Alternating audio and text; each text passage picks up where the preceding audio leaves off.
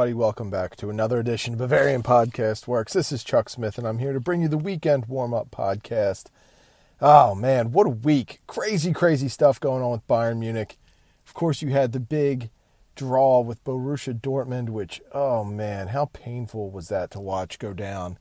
And then the bounce back against Victoria Plzeň in the Champions League, which was nice to see, but Bayern being Bayern this season, they could not finish it with authority and let Plzeň get back into the match. Even though it was far out of reach for Plzeň, it was a little disappointing to watch Bayern let an opponent back into the contest so late. But anyway, they came away with the win midweek in the Champions League, so that was good. But as always, we will dive right into this because there's so much stuff to talk about every week on Bayern Munich. So let's start with the 5 things that we learned this week. And the first thing that we learned is Bayern Munich's form continues to befuddle me. I looked at it like this. To me, the last week presented 2 games, Borussia Dortmund and Victoria Plzeň. Against Dortmund, I thought that Bayern was very strong in the first half. And I thought that until they started to get a bit nicked up, they were in firm control of the match. And literally at no point did I think that Borussia Dortmund was going to come back. But as we did see, Bayern had a letdown. Borussia Dortmund gained that momentum and were able to pull out the last-minute draw, which to me, I'm still stunned that it broke down like that. It's a shame that it did because I felt like Bayern Munich had so many opportunities to really put Borussia Dortmund away and they just couldn't do it. So very disappointing on that end. Midweek, Champions League, they play against Victoria Plzeň. And then what we saw was a very, very dominant start to the contest. We saw Bayern Munich come out, and they were just doing tremendous. They had great, great offensive energy. Their attacking was on point. Everyone was driving to the net. It just, to me, was really a super, super start to that match. And, of course, once they got up by 4 goals, they fell apart a little bit, and that was a bit of a shame just because you wanted to see a complete effort. And I think that's one of the things that we've been lacking in watching Bayern Munich in recent weeks is it just hasn't been the full 90 in most cases. What we've seen have been second half meltdowns. We've seen stupid fouls in the second half. We've seen just poor play. We've seen a lack of urgency. We've seen it all. And I will tell you that from an observer standpoint, it has been frustrating because when I look at this team, I see so much talent. And you see that Nagelsmann is a good coach. He is a good tactician. But I think at times both the talent and the coach have let each other down and let themselves down. But let's face it, Bayern Munich's roster has not lived up completely to its lofty billing. It's just been a little bit too inconsistent. And my biggest problem is that they just aren't finishing games.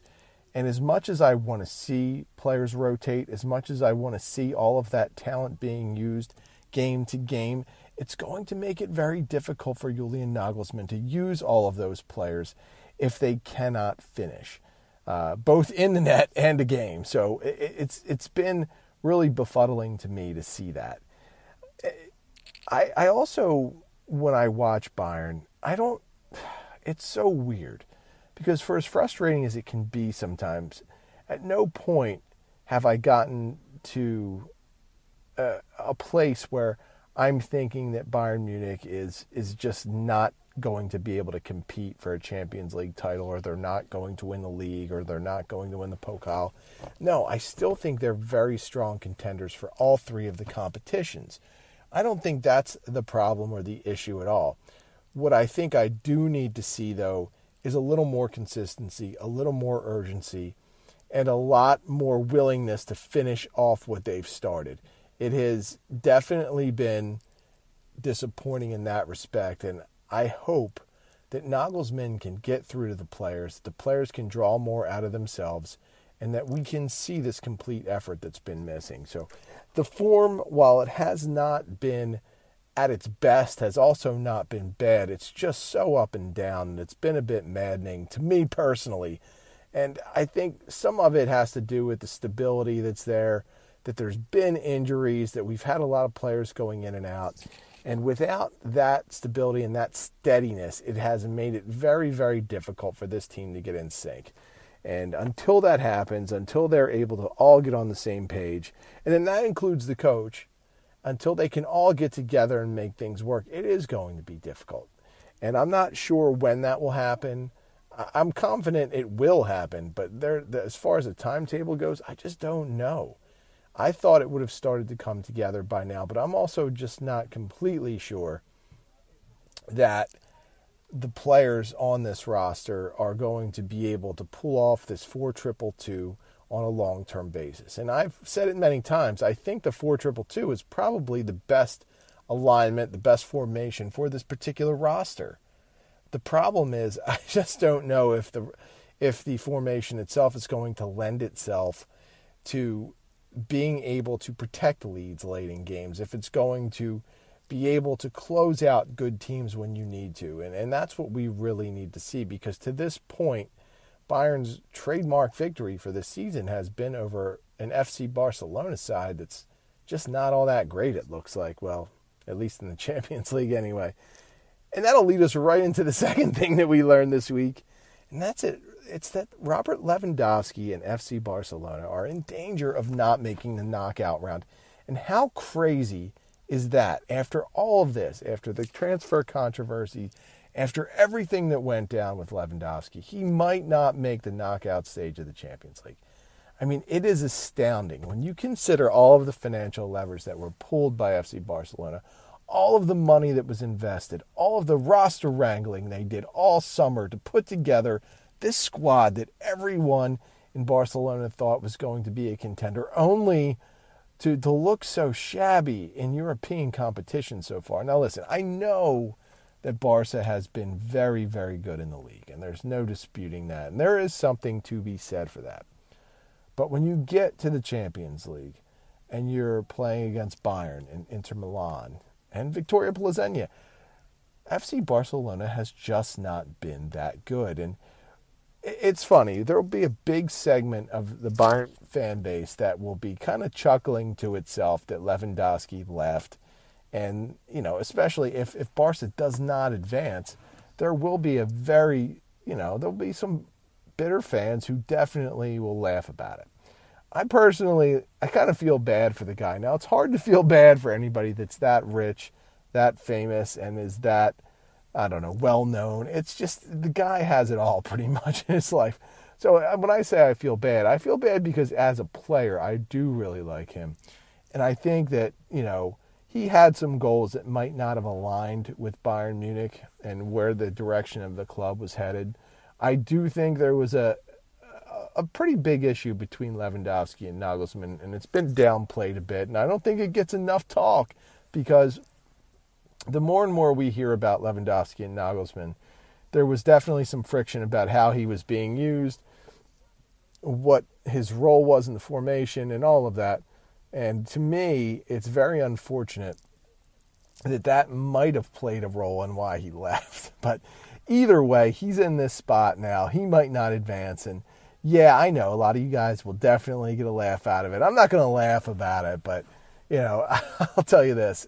The guy, it's just an egg on your face moment. If you go to Barcelona and you have to be the man to lead them, and then you get knocked out in the group stage, oh man, that would be rough for Lewandowski's reputation. But it is what it is at this point for Lewandowski. I mean, he's having a great season. I don't think that squad was put together all that well, honestly. I mean, Lewandowski has done his part. There's nothing more he really could be doing. It's just that the squad around him, he's got some inexperienced attackers and midfielders. He's got a defense that isn't maybe as good as they've been billed to be.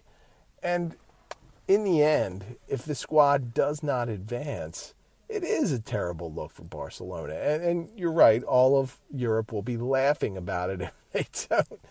But for Lewandowski, I do feel a little bit bad. I do. Because as much as, you know, I was one of the people up on a soapbox calling him a jerk a couple of years ago, because he was. He does act like a jerk sometimes.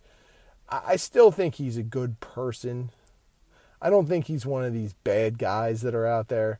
I just think he's got a huge ego. He was going to make some decisions that were going to be what he thought was best for him. You can't knock him for that. And he wanted to try and win a Ballon d'Or, and it's probably not going to happen, especially if you're playing in the Europa League. So, poor Lewandowski.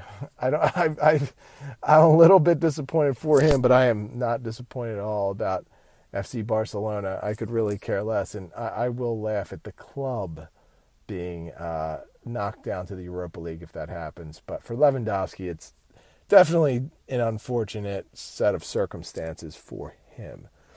The third thing that I learned about this week is that there is still a lot of speculation about Julian Nagelsmann losing the locker room at Bayern Munich. And this week we saw both Lothar Matthäus and Marcus Babbel both speak out about the possibility of Nagelsmann not quite being on the same page as his roster and not quite having the support of all of them. And the fact that he might be in a spot where he's losing the locker room, it's concerning.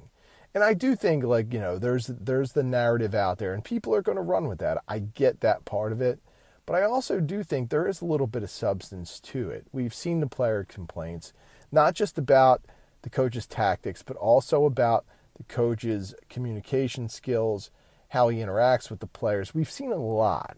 It's not like there have been a couple of isolated events here. There's definitely something going on with Nagelsmann and his players. I don't think it's quite as bad as what we've read, and I don't think that he's quite in danger of losing the locker room yet.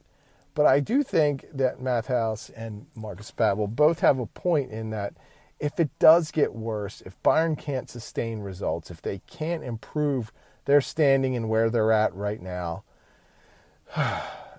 then there is a risk that things are going to devolve to a point where he could lose the locker room. And we saw this with Niko Kovac, who may or may not be a good coach. I personally think he's probably a decent coach. But he could not relate to those players on that particular Bayern team, and it killed him. It cost him his job. And he started out on a bad foot with them, as we saw with #Miami Nights. And then it went on for a year, and it got worse. And it was never going to improve. Now, I don't think Nagelsmann is at that point. I don't think we're there at that stage at all yet. But there is a risk there that if players remain unhappy with their roles, or if they don't really buy in fully to the system that he's running, that you could see players start to jump off that train. And it doesn't take many. What it does take, though, are good players to do it. Players that carry weight in that locker room. You're talking about players like Thomas Muller, Joshua Kimmich, Leon Goretzka, Kingsley Coman, perhaps, the players on the leadership council, Manuel Neuer. Now, of those players, I don't think any of them are quite yet ready to stop their support of Nagelsmann. You could maybe argue Muller because he's been around for so long and he's seen so much, and the system is so vastly different than everything that's been successful at Bayern Munich in recent years, that maybe he is seeing something that he doesn't like. For Coman, maybe you could maybe see through his eyes that his position's not solidified. He's probably not going to be used in the best way possible to benefit him.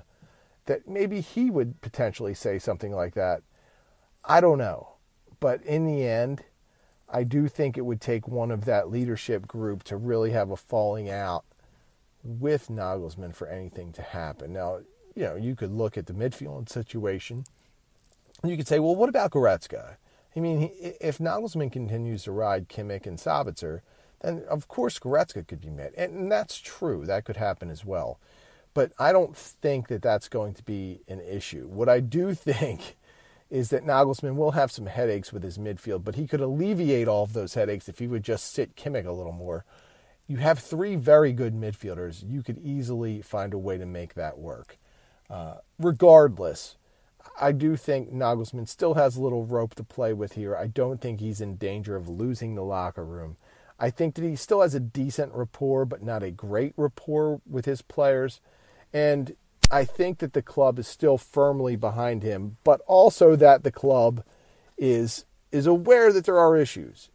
And they're aware that the 4-2-2 might not exactly be something that they can ride long term. And they're probably going to want to know what Nagelsmann's plans are moving forward. Does he plan on trying to use this in the future? Does he see any type of change to a more traditional type system for Bayern Munich? Those are the kind of things that the executives are going to want to see or want to hear about. And of course, all of that will change with players that come in and come out. It will definitely be something to keep an eye on. But as of now, all of the talk about Nagelsmann losing the locker room, I think it's just a little bit premature. I don't think things have been that bad yet. I mean, Bayern still only has one loss on the season. Granted, they have a handful of unfortunate draws. They haven't always looked their best. We've seen some griping. Players have been open about it, but I don't think it's bad yet. I have seen locker rooms way worse than what Bayern Munich is right now, so I wouldn't really worry about it too much. I think we're in a good position with Nagelsmann and the players both being aligned enough to continue to work together, to continue to build on what they have, and to maybe get this season headed in the right direction on a consistent basis. Because what we've seen at times has been great. And then at other times it has been frustrating as hell. So we'll keep an eye on it, but I think Nagelsmann is still good for right now. The fourth thing that we learned this week is that Chelsea is still considering making a run at Benjamin Pavard this summer. And I'm not surprised. I will be interested to see if this pursuit really starts to pick up steam, exactly what position Chelsea would see Pavard playing. I personally think Pavard has been excellent as a right back this year. I almost think it's kind of funny because he has been so maligned for his play at right back that it's ironic that he's at a stage where now he might be one of the best right backs in Europe on a consistent basis. And now he's thinking about using or moving to center back and possibly moving to a different club just to be able to do that. So it is kind of funny, and I do understand his desire to play that position, but I also kind of wonder what's the better situation for a player like Benjamin Pavard? Is it to be the starting right back at Bayern Munich, or is it to be a potential starting center back at Chelsea? Or would he even be a center back at Chelsea? Would they also just try and use him as a right back? There are a lot of variables here for Benjamin Pavard, and I'm really interested to see how this plays out with how he gets recruited, essentially, over the coming months. For Benjamin Pavard, he's been very open about it. He wants to play center back, and it doesn't seem like any amount of success he's having at right back is going to influence his decision to play center back. And to me, it's unfortunate because I think he's been really, really good. And listen, I know there have been a ton of people that have been critical of him. I know, especially at BFW, we've had a lot of people critical of him. But I think he's been great. And I would love to see him continue on in this role because I think he has, after all of this time, really owned the role. I've never felt he was a terrible right back or a terrible defender. He's a different type of player than someone like Joshua Kimmich was when he played right back. Or Philip Lahm, or even he's a much different player than what Alphonso Davies does at left back. But what Pavard does is provide stability. He provides steadiness. And he is a threat offensively when he pushes up into that area. The best thing about Pavard is he's smart enough to recognize that Davies has a really advanced role, sometimes sucking him in centrally, which does mean that the right back has to be a little bit more conservative at times. So with that, I think that we're going to see, or I think that we have seen Pavard really evolve and really become the kind of player who has not just maybe sacrificed a bit of his own game, but has really improved to the point where he is now a consistent player who gets recognized for his efforts. If you look at the Who Scored scores or Sofa score, Benjamin Pavard is always among the top right backs. in Europe, whether it comes to Bundesliga matches or in the Champions League. He has just been that good. And I think it's very telling that the club, when we hear clubs like Chelsea or Manchester United, when we hear them being linked to Pavard, means he has been that good and clubs are noticing. It's just, what role do they want to see him in? Do they want to see him playing as the right back that we have all come to see this season, who has been damn good? Or do they want him to play center back, a role that he really wants to play but might be a little bit more iffy with? I don't know. But what I can say about Benjamin Pavard is I think he's done everything that the club has wanted him to do. I think he has done everything that fans have wanted him to do this season. And he's going to be in a very, very interesting spot when we get to summer.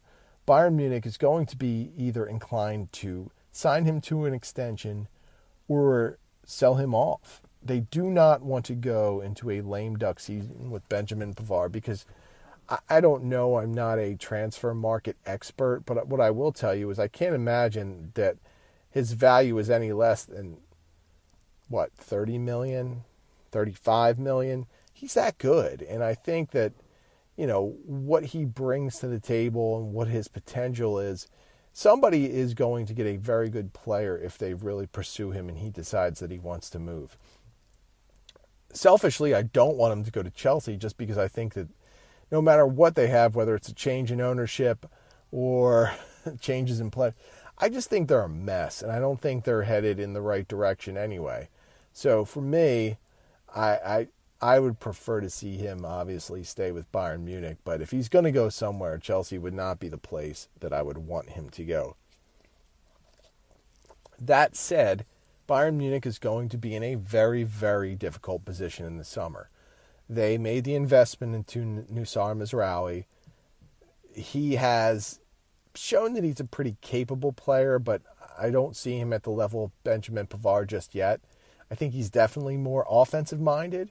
How does that work when you have Davies already essentially playing more offense than defense these days? I don't know, because I don't think you can get away with just having two defenders back at times. I don't think having the two center backs facing counterattack after counterattack is really the best option, to be honest. I'm a little worried about what the state of the defense would look like if Benjamin Pavard moves on and Nusar Mazraoui became the starting right back. And it's not really an indictment of Mazraoui's talent. It's obviously there, but I don't think he is anywhere near the defender that Pavard is, and I don't think he's got quite the mindset to really sacrifice his game like Benjamin Pavard has, so that Alphonso Davies can function like he does. And at this point, does anybody think that Nagelsmann or any other coach that could come into Bayern Munich would really put a lockdown on Davies and try and make him just strictly a defender? No, I don't think that's happening. So while Mazraoui was really a heralded signing over last summer, I'm not sure he's a great fit for what Bayern Munich wants to do or needs to do with this particular roster. So whatever happens with Pavard, Mazraoui is definitely going to be at the heart of those replacement plans. And to me, it's definitely a bit of a red flag, or at least it's not as solidified as I think many people thought it would be, or what many people thought Mazraoui would be like. I just don't see having two really heavily offensive-minded wingbacks or outside backs is going to be the way to go for Bayern Munich. I just think it'll create way too many issues. And finally, the fifth and final thing that we learned this week is that it sure seems like Bayern Munich is going to invest in a number 9 next summer. And this has been kind of one of the things that I think most people have thought about over the course of this season. You lose Robert Lewandowski, you decide to roll out the 4-2-2, and you're going essentially strikerless, right? I mean, you're playing at any one time Thomas Muller and 3 wings as the top 4 in your formation, and that's just how it's going to be. You have some intriguing options in-house. You have Matisse Tell, who is still very young. We still don't know what he's going to be. all that we do know is he's got potential, and potential does not get you anything. Nothing is guaranteed with potential, and as good as he may look at times, a club like Bayern doesn't have the luxury to gamble like that. So it was one of the reasons why I was puzzled with the move in the summer, because they spent a lot of money to get Tell. It's not to say that he's not worth it or he won't be worth it or whatever, but with Bayern you need a sure thing. And as we've seen with the recent rumors, I mean, they're looking at Harry Kane, right? Like, that's not going to be cheap. We saw the story this week. It could be as much as 9 figures.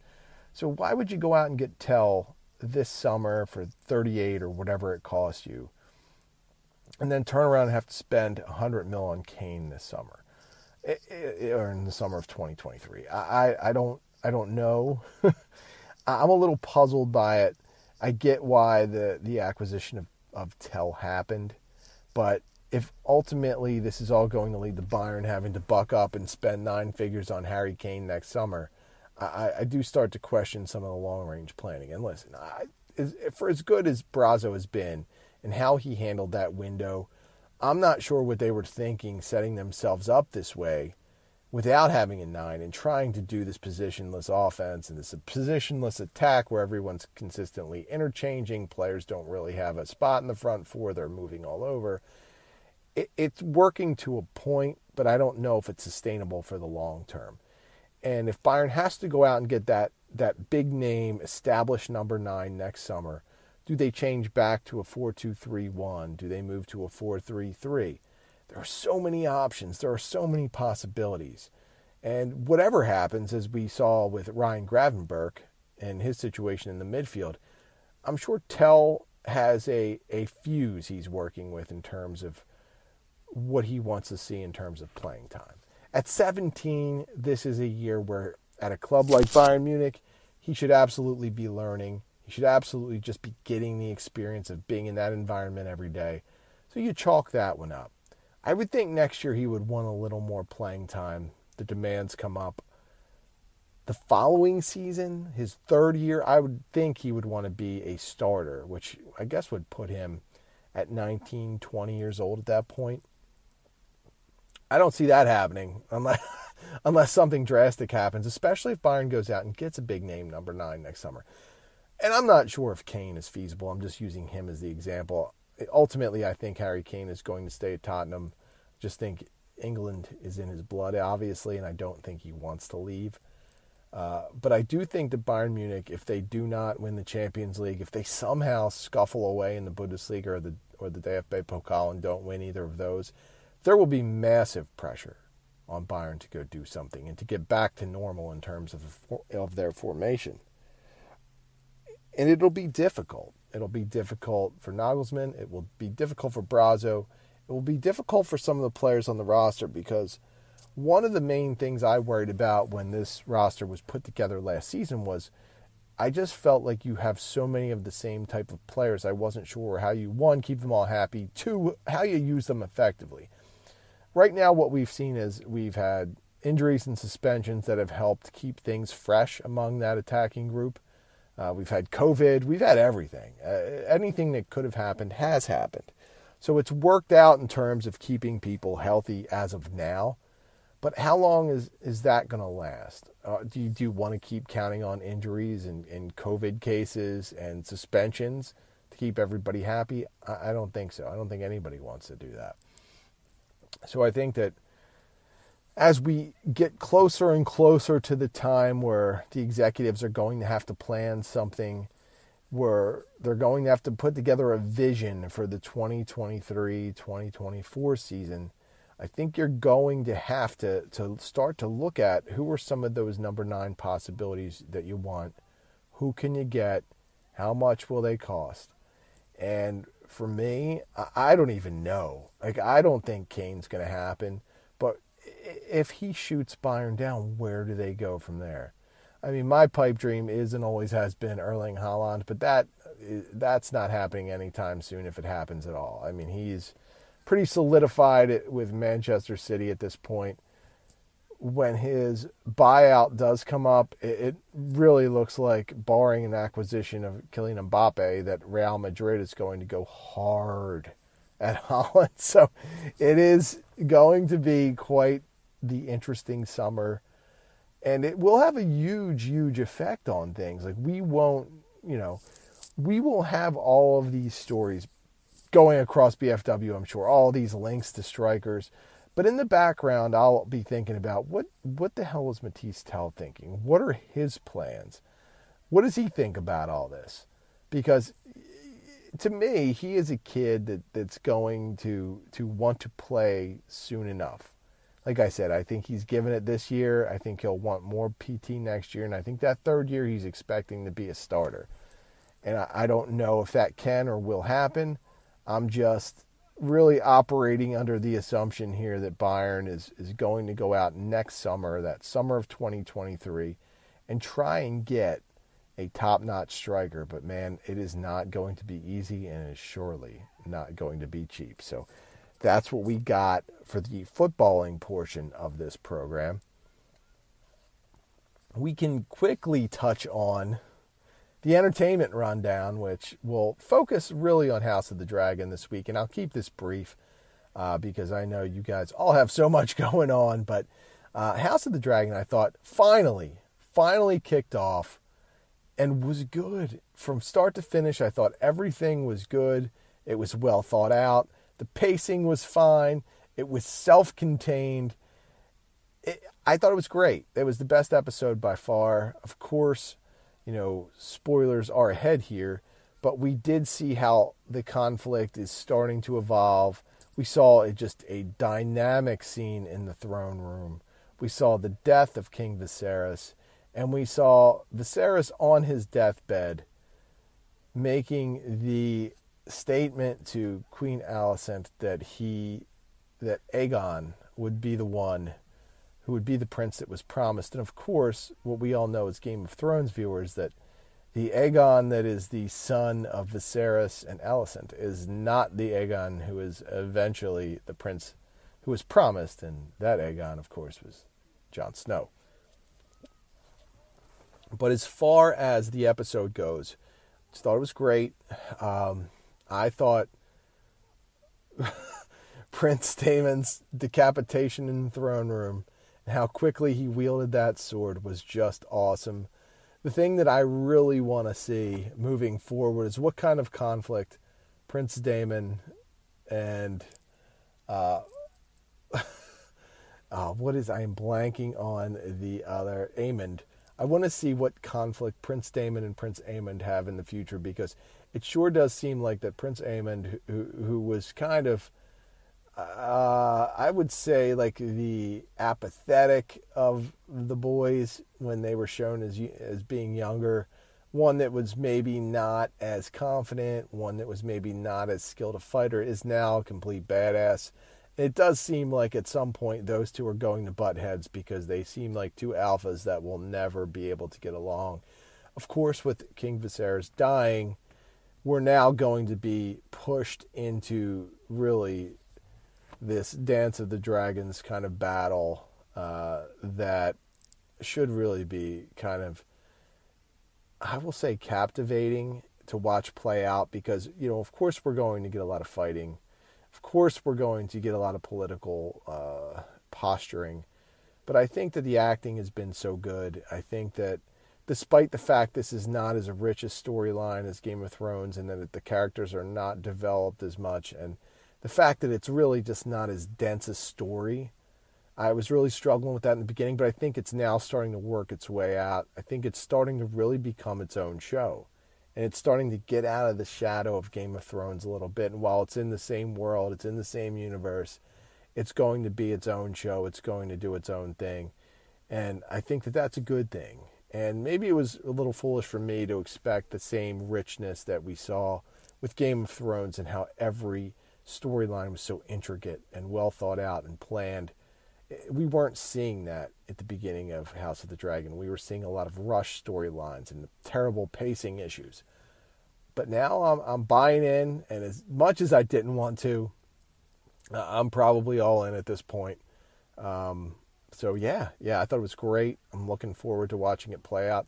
The interesting thing I saw this week, and I don't know if it's true or not, is I think George R.R. Martin said that it would take 4 seasons of 10 episodes for this to play out properly and be done right. So I'm interested to see what HBO's plans are in terms of either finishing this story the proper way and giving it its due, or if it ends up kind of rushing things again and having a terrible finish to what was a strong storyline. And the last entertainment thing I will hit, and I won't spend any time on this, but if you are a Walking Dead watcher, how terrible has this final half of the final season been? To me, it has just been awful. I'm lost in the storyline. None of it's interesting. The only characters I care about or really cared to see this season, they're not doing anything. It's just all the same recycled type things that we've seen a million times over. And it's just not good anymore. I mean, I've said that for a while now. I will be happy when it's finally put out of its misery and we don't have to, I don't have to feel obligated to watch anymore, because I'm just extremely disappointed with how it's played out. So that's all about that. Just want to say thank you all again for listening. I have a blast talking to you every week. I am looking forward to the match this weekend against SC Freiburg. I think it will be a great one. I want you guys to enjoy that. I want you to have a couple of beers on me as you watch it, even if it is a Sunday. Hey, BFW is not Chick-fil-A. We're open on Sundays. We'll have all of your coverage, and I can almost guarantee you there'll be a few of us drinking beers during that time as well. You can always get me at the Barrel Blog. You can get the site at Bavarian FB Works. You can get Tom, my guy Tom Adams, who does an awesome job with our Twitter account, at TommyAdams71. You can get I Need No Name, the mysterious one, at BFWINNN. You can always get all of our other podcasters and bloggers on the site. If you haven't checked out Samron's preview for SC Freiburg, you absolutely have to. Make sure you do that. She does a great job with the previews, and that will get you all hyped, ready, and informed for the game. So please check that out. Of course, we will have the flagship show dropping on Sunday, and there'll probably be a little bit of a preview in that as well for FC Barcelona. So there's a lot coming at you. We'll, of course, have all of the great coverage of the game and all of the latest and greatest Bayern Munich news. So thanks again for listening. We will see you next time.